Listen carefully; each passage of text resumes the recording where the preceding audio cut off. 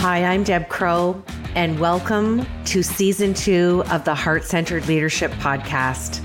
This is a podcast where we connect, learn, and laugh together with strong leaders from all over the globe. Here, you will learn from peers you haven't even met yet. You will gain new tools to add to your leadership toolbox, because whether you're a C-suite executive or a first-time entrepreneur, we all contend with challenges, and there's always room for improvement if we choose to seek it. So please, pull up a chair and listen in. This is the Heart-Centered Leadership Podcast. Welcome back to Imperfect, the Heart-Centered Leadership Podcast. I'm really excited to introduce Beatrice Chestnut to you today. I found her on LinkedIn and she did a post one day and I fell down the rabbit hole and I was just so intrigued with who she is as a woman, who she is as a leader, the schooling she's done, her trajectory to her PhD, her love and passion for teaching and coaching and mentoring and consulting. Beatrice is one of the most authoritative voices and thought leaders in the modern Enneagram movement. And I wanted to have her on the show because I've yet to interview a leader with this modality. I want to highlight the studying she's done and the work that she's done for 27 years and just hear a little bit about her story. She's a licensed psychotherapist. She's a coach. She's a business consultant, and she has her PhD in communication and her master's in clinical psychology. So Beatrice, I am so delighted to welcome you to the show. Thank you, Deb. It's really good to be here with you. I got goosebumps already. I haven't even started the questions. Enneagrams. Let's talk about this from a leadership perspective. I'm going to jump right in here. I am such a lover of neuroscience. I love everything cognition, emotional. I love how it goes together, how sometimes it's on opposite parallels. Share with us how you've taken the craft of your academic trajectory and your work experience, and I'm even going to say your life experience, on how you've used this beautiful modality within leadership. Sure. So I started off my career as an academic. I have a PhD in communication, which for me means my area of research was mass media and politics. And so I'm deeply interested in current events, politics, and how our modern world, and especially the ways of communicating, have influenced almost everything in our world when it comes to politics. And interestingly, I got a little diverted from that in 1990, over 30 years ago, when just being at a friend's house, his father, who was a psychiatrist at Stanford, was talking about his work with the Enneagram. And it was sort of a surprising thing for someone who is a Stanford-based psychiatrist, very mainstream authority on psychology, to get interested in something like the Enneagram at that time, especially because this was, the late 80s, early 90s. And he had partnered with Helen Palmer, who was one of the first people to write a popular book about the Enneagram. And basically, the Enneagram is, no one really knows exactly where it comes from, although I'm working on that. It comes from ancient wisdom, and it's many things, but it's mainly a typology that describes 9 different interconnected personality types. But through learning about your type, you can access a lot of information about unconscious habitual patterns and things like that. So, of course, the Enneagram, knowing about the Enneagram has many applications. And I started off, I actually kind of rerouted my career after I learned the Enneagram because I was so blown away by it, mainly by its depth and accuracy when describing these personalities. So when I read about my type, I was amazed because I had never really been that interested in psychology, although I was very interested in people. And I for sure hadn't thought there was anything deep or meaningful in personality typologies. But I do think the Enneagram's really different. When I read about my own type, it was shocking to me because here was something that was describing so many things that I knew to be true about myself, and also things I barely wanted to admit that I also saw were true about me, that really opened my mind to what was possible in terms of learning about myself in a way that I could raise my level of awareness and eventually sort of everything else, the happiness, satisfaction in life.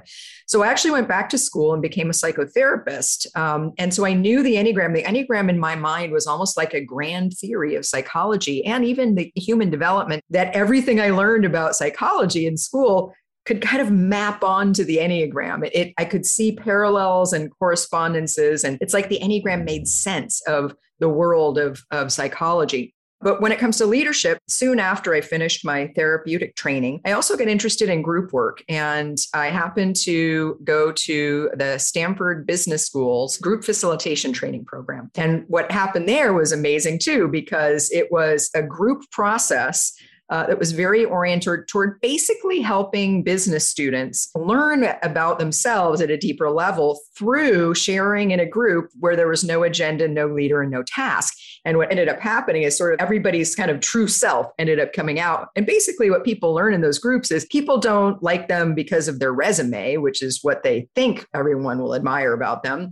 What they actually like is when they kind of get the resume out of the way and they show who they are as a real person or a heart-centered leader, you might say. So I got really interested in helping business people get more in touch with their emotional intelligence. And that kind of, I sort of started on a trajectory in addition to doing psychotherapy, doing coaching and leadership development and team development. Although for me, that always has included the Enneagram, because the Enneagram is such a powerful tool for helping people understand themselves with a lot of depth and accuracy and therefore efficiency. And when you talk about neuroscience and emotions, I'll just say one more thing and then I'll let you get a word in here. One more thing is the Enneagram is based on a model that talks about how we all have 3 centers of intelligence that all kind of interact with each other, but they're all really important to understand. And that is the head level, the sort of head analyzes. The mental level is about planning, analysis. The heart level, which is about feeling emotions and connecting to others through emotions and compassion and things like that. And then the body level, that's about kind of a gut knowing or instinctual intelligence that sees the body as also a center of intelligence that processes. And of course, you may know that we have now, since then, they've found that we have neural cells in our heart and our body in addition to our brain. So that's also, there are many powerful growth oriented dimensions of the Enneagram model, but that's one of them as well, is that we have these 3 centers. There are 3 types that are focused, that sort of overuse or live more from the head. There are 3 types that overuse or live more from the heart, just naturally, and then 3 types that live more from the body. It's so interesting because we talk about having that head, heart, gut alignment. And, leaders have questioned that gut reaction, that gut thought, that gut instinct. And in leadership, they coin it with the term intuition management. And that farthest distance is the beginning, and getting that head and heart to be aligned. I'm going to ask a question because I know it would probably be one from our wide listenership. I remember doing this, and I think I was in my late 30s, maybe early 40s. As you continue to grow your skill, and let's say you may have an innate talent, can this change as you grow, mature, extend your education, maybe tap into more of that self-awareness as you mature and let go of fear? Does that change the outcome of your Enneagram? The short answer is no. However, the Enneagram is all about growth and development. So it's more the idea that we grow within our type than that we change types. And the foundation of heart-centered leadership, in my humble, evolving opinion, is when you've mastered and honed self-awareness, it just becomes innate and organic. So interesting. I love it. Okay, my second question, my real second question, because I slipped a 1A in there on you. This has permanent residency on the show, and I've asked 167 leaders this question. It's never been duplicated by anybody. What imperfections does Beatrice bring to her heart-centered leadership? That's a great question. There are many I could list. So I think one of them is being, at times, overly heart-centered, because I am a heart type in the Enneagram. I'm a type 2. And so I would say, in a way that I didn't see clearly before I knew my Enneagram type, I can be overly emotional. I can come too much from my emotions and not realize it. So for instance, I can think I'm being objective, thinking about something objectively, meaning not flavored with emotion, but I'm actually thinking with my emotions. right? And so that's one of the dangers of heart types, just like head types can actually think they're having an emotion when they're actually thinking about an emotion. It's very interesting. So I would say that's one thing is sometimes I don't realize when my emotions creep in, or sometimes I can be acting from an emotion that I'm not fully owning, which can, make my communication, let's say, less clear or more biased in ways that I don't understand. And and the more I think about it, the more I think it's a really big one. I think sometimes a big goal for me, partly because it's connected to the high side of my Enneagram type being a 2, is humility. One of my favorite books about leadership was Good to Great. I love the big insight of that book is that the leaders that made the companies are truly great. One of the reasons why they found that to happen, as opposed to a company that just stays at the good level, was humble leadership. So I think while I'm always aspiring to be really humble in everything I do, sometimes I notice, and often it comes out of maybe again, over emotional passion for what I do. I can kind of want to be right, or I can feel a little competitive with people. And I think, again, when that happens, I kind of lose my center a little bit. So I try to be really, really aware of that, like thinking I'm the owner of the truth, or I know the best way, or I'm better than my approach is better than someone else's. I would say those are probably 2 of the more main things that I notice in myself, although there's a lot of imperfection there. That question is always prefaced by, Deb, how much time do we have? Or there's so many. Do you want me to narrow it down? No, but I love the authenticity and the vulnerability of your answer. And what I love the most is how you framed the difference between our emotional mind and our logic mind. And sometimes how we think we're acting or behaving or responding, but we're really not. And having you say that, I think, brings a lot of merit and a lot of context. I love it. Okay, third question. You've done some consulting and coaching, which is amazing with this tool. Share with us how you've seen the benefit of this in teams, especially as we're navigating, I'm going to call it the tsunami. We're not even going to say the P word or the C word. And as we're back and forth, and again, it's global dependent on location, it's sector dependent, but those teams, and again, feel free to speak from any level that you choose, the back and forth with the hybrid. Just give us a little glimpse into that from your perspective. Yeah, I think even before the last 2 years, a lot of what I was reading about teamwork and things like that, or even just the nature of business in our world, is that collaboration was huge, that people were going to need to learn to collaborate more, and especially across distance. I use the Enneagram a lot with teams, and I think it really helps them mainly in a couple of ways. One is the emphasis on self-awareness and empathy for others. The way it helps them, again, in a quick and efficient way, get to know themselves better, get to understand other people and how different people have completely different perspectives, and kind of get to know what those are, and how it gives them a neutral language for talking about points of difference and communicating about, whether it's potential conflicts or just the work they're doing together. And it gives them a language that talks about them as having particular filters on the world, work preferences, styles of communicating, et cetera, that don't raise defensiveness or judgment. Now, you have to, as a practitioner, you have to always be teaching the ethics part of it at the same time. About this is not about using your Enneagram type as an excuse or using it against others as a weapon or a way to stereotype or limit people. Rather, it's a way of sharing, again, in a relatively efficient way. Here's my worldview. Here's how I tend to see things. Here's what I tend to focus my attention on. Here are some of my natural strengths. Here are some areas of challenge for me.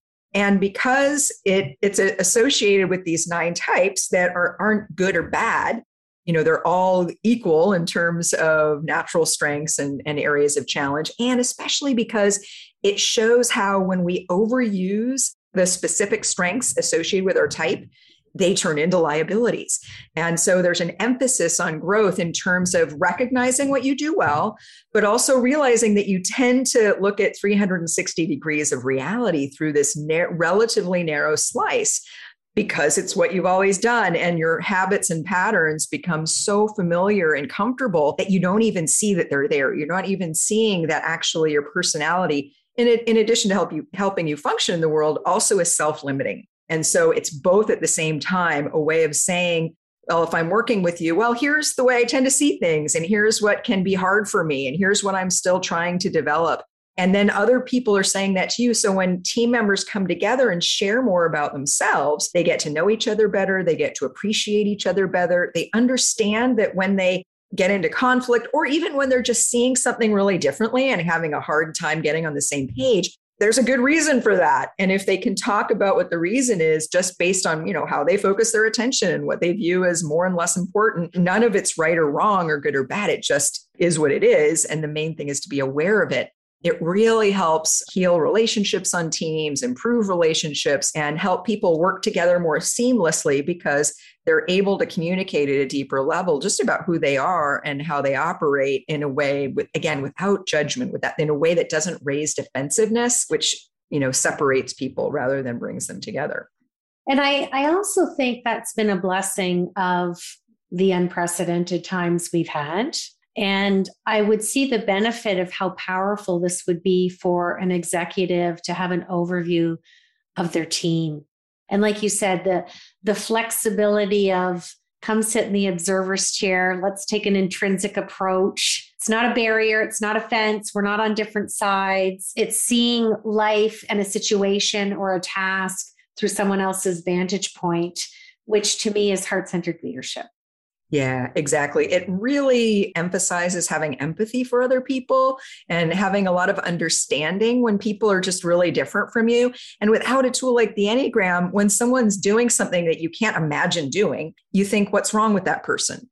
Just because, I can't imagine why you would say that or why you would do that or why you would approach this work task in the way you did. But then when you can understand what their personality type is all about and how they just focus on something completely different than you do, then it's like, oh, I get it, and then it becomes both less mysterious and also you develop more understanding and compassion. Now, one of the things that I think is really great about what's happening now is that more and more people in business and more leaders are wanting to use the Enneagram with their teams.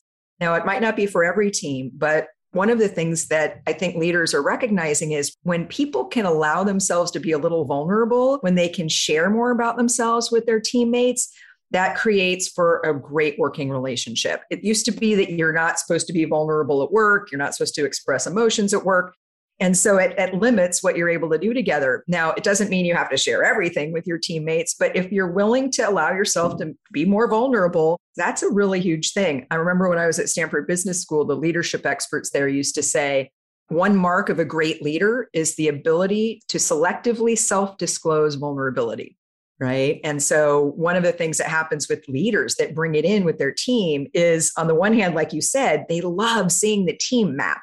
Once everyone understands what the Enneagram types are, and then they see a map of like the 12 people on their team and what types they have and what types they don't have, you can understand a lot about what's going on there. But you also get to know people and get to appreciate people. Because I think anytime somebody is willing to share more depth about themselves, more vulnerability, it almost always leads to more appreciation of one kind or another. It's the premise of this whole show. We are all imperfect. And you can be imperfect and you can be a heart-centered leader. We can do hard things. We can say hard things and we can do it with love. We can lead with love. There's a place for love in business acumen. It doesn't have to be this rigid concrete wall of resistance sitting on our chests. And I think humility has really floated to the surface as we lean in and observe and support one another on a global level, especially now, in addition to everything else, right?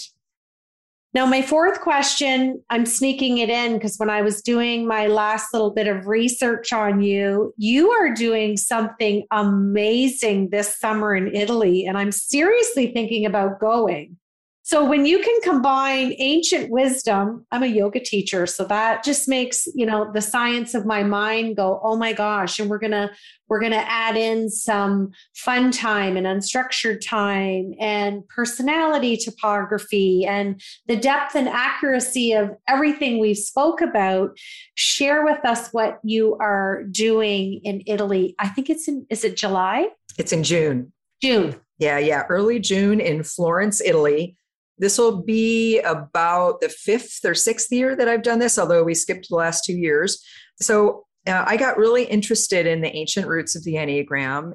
One of the great masterpieces of Western literature I looked at with the Enneagram in mind was Dante's Divine Comedy. And I thought, he must have had to know something like the Enneagram because it's in there in so many ways. And so I did a deep study of the Enneagram. My first, as an undergraduate, I was an English literature major. So that readied me for that task. But I analyzed the Divine Comedy with an eye toward, what connection does it have to the Enneagram? And I found a lot. And I did it first as a conference presentation at a conference. And then I did it at a group of business consultants that use the Enneagram in Europe. And when I did it there, one of the members of the group stood up and said, we should do this in Italy. So it became a 3-day workshop in Italy, in Florence, and now it's a 4-day. And so it's basically a combination of exploring these connections between the Enneagram and the wisdom of the Divine Comedy, and walking around Florence and learning about Dante and learning about the culture of Florence when he was alive and all of the cultural context around the writing of the Divine Comedy and Dante's life. So it's really, really fun because we're not in the classroom all day. We're in this amazing room in this old convent. And then part of the day we're there doing this interesting study. And of course, bringing our own study of ourselves into it. And then the other parts of the day were on guided tours and going to museums and churches and seeing all of what's there to take in. Well, it sounds wonderful. I haven't been to Italy in, I think, 11 years. So I'm definitely intrigued, and the program looks wonderful. And I'm going to make sure we put the details in the podcast episode description so everybody can see it. Okay, I'm going to switch to my fun Fab Four. These are just 4 fun questions. We want to see what's sitting on the top of that brilliant mind of yours. First question, tell us something that we don't know about Beatrice. It's funny. The first thing that always pops into my mind is as I was an athlete when I was younger, and one sport I played that not everyone plays very often is badminton. My dad growing up was a big badminton player. And of course, he would bring me and my brother along with him. And so we would play together on a side court while he was doing his thing. So strangely, I learned to be a very good badminton player by high school. And I was even plucked out of my physical education class to be on the varsity badminton team. So that's one thing. And maybe that's it. Maybe these days, I love sports. I love baseball in the US. I love international soccer. I think maybe that's something people don't know about me is how sports oriented I am. I'm a runner. I wish I had kept up. I played softball and soccer in addition to badminton as a kid. Softball was my main sport. I love that. Share with us, second question, a book that was really life-changing for you. What's the title of the book and the author, and how did it change you? How did it pivot you?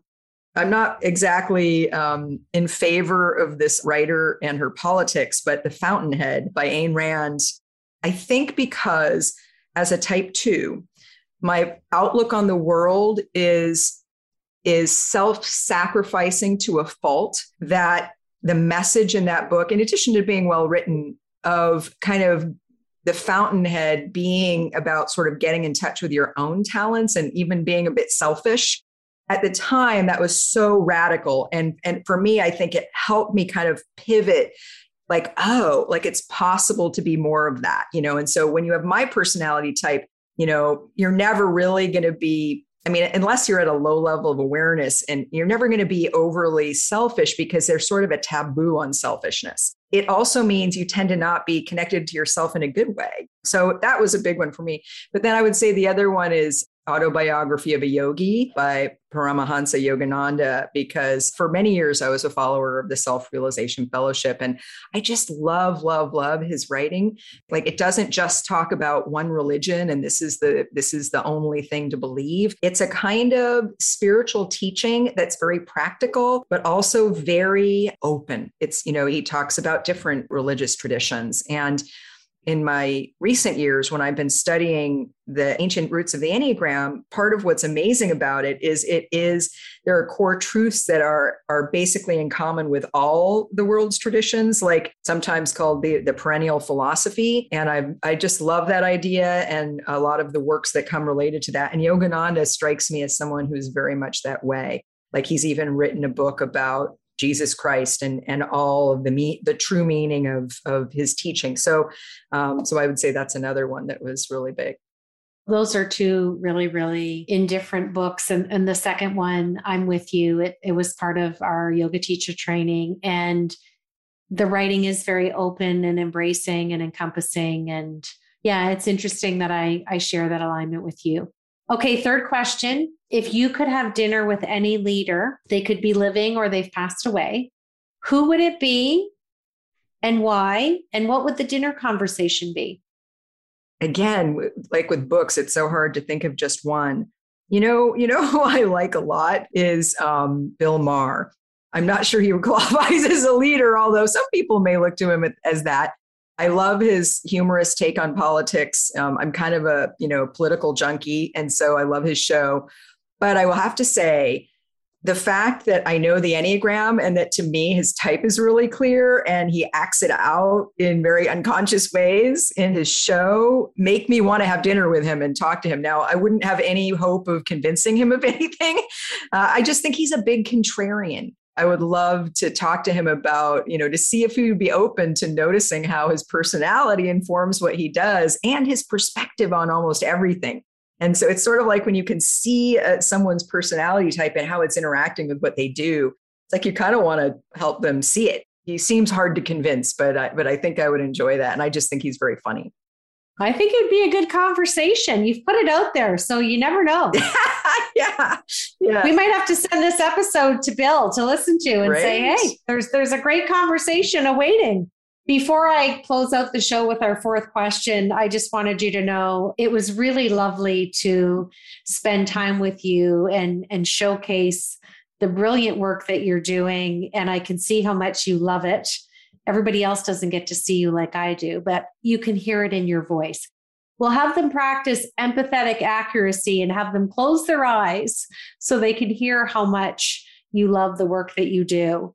I appreciate your time and the grace of you sharing your experience and more importantly, your heart. Thank you. Thank you. So we close out the show. I ask all my guests to finish this sentence for me. Heart-centered leadership is being really aware of yourself, your own emotions, your own heart, and being really willing to know the hearts of other people. You've been listening to the Heart-Centered Leadership Podcast. I'm Deb Crow. If you like what you heard today, please rate and review the show. And I'd love it if you'd visit my website at debcrow.com, where you can sign up for my newsletter and get access to the Heart-Centered Leadership Toolkit, all free of charge. Thanks for your time, and we'll see you again.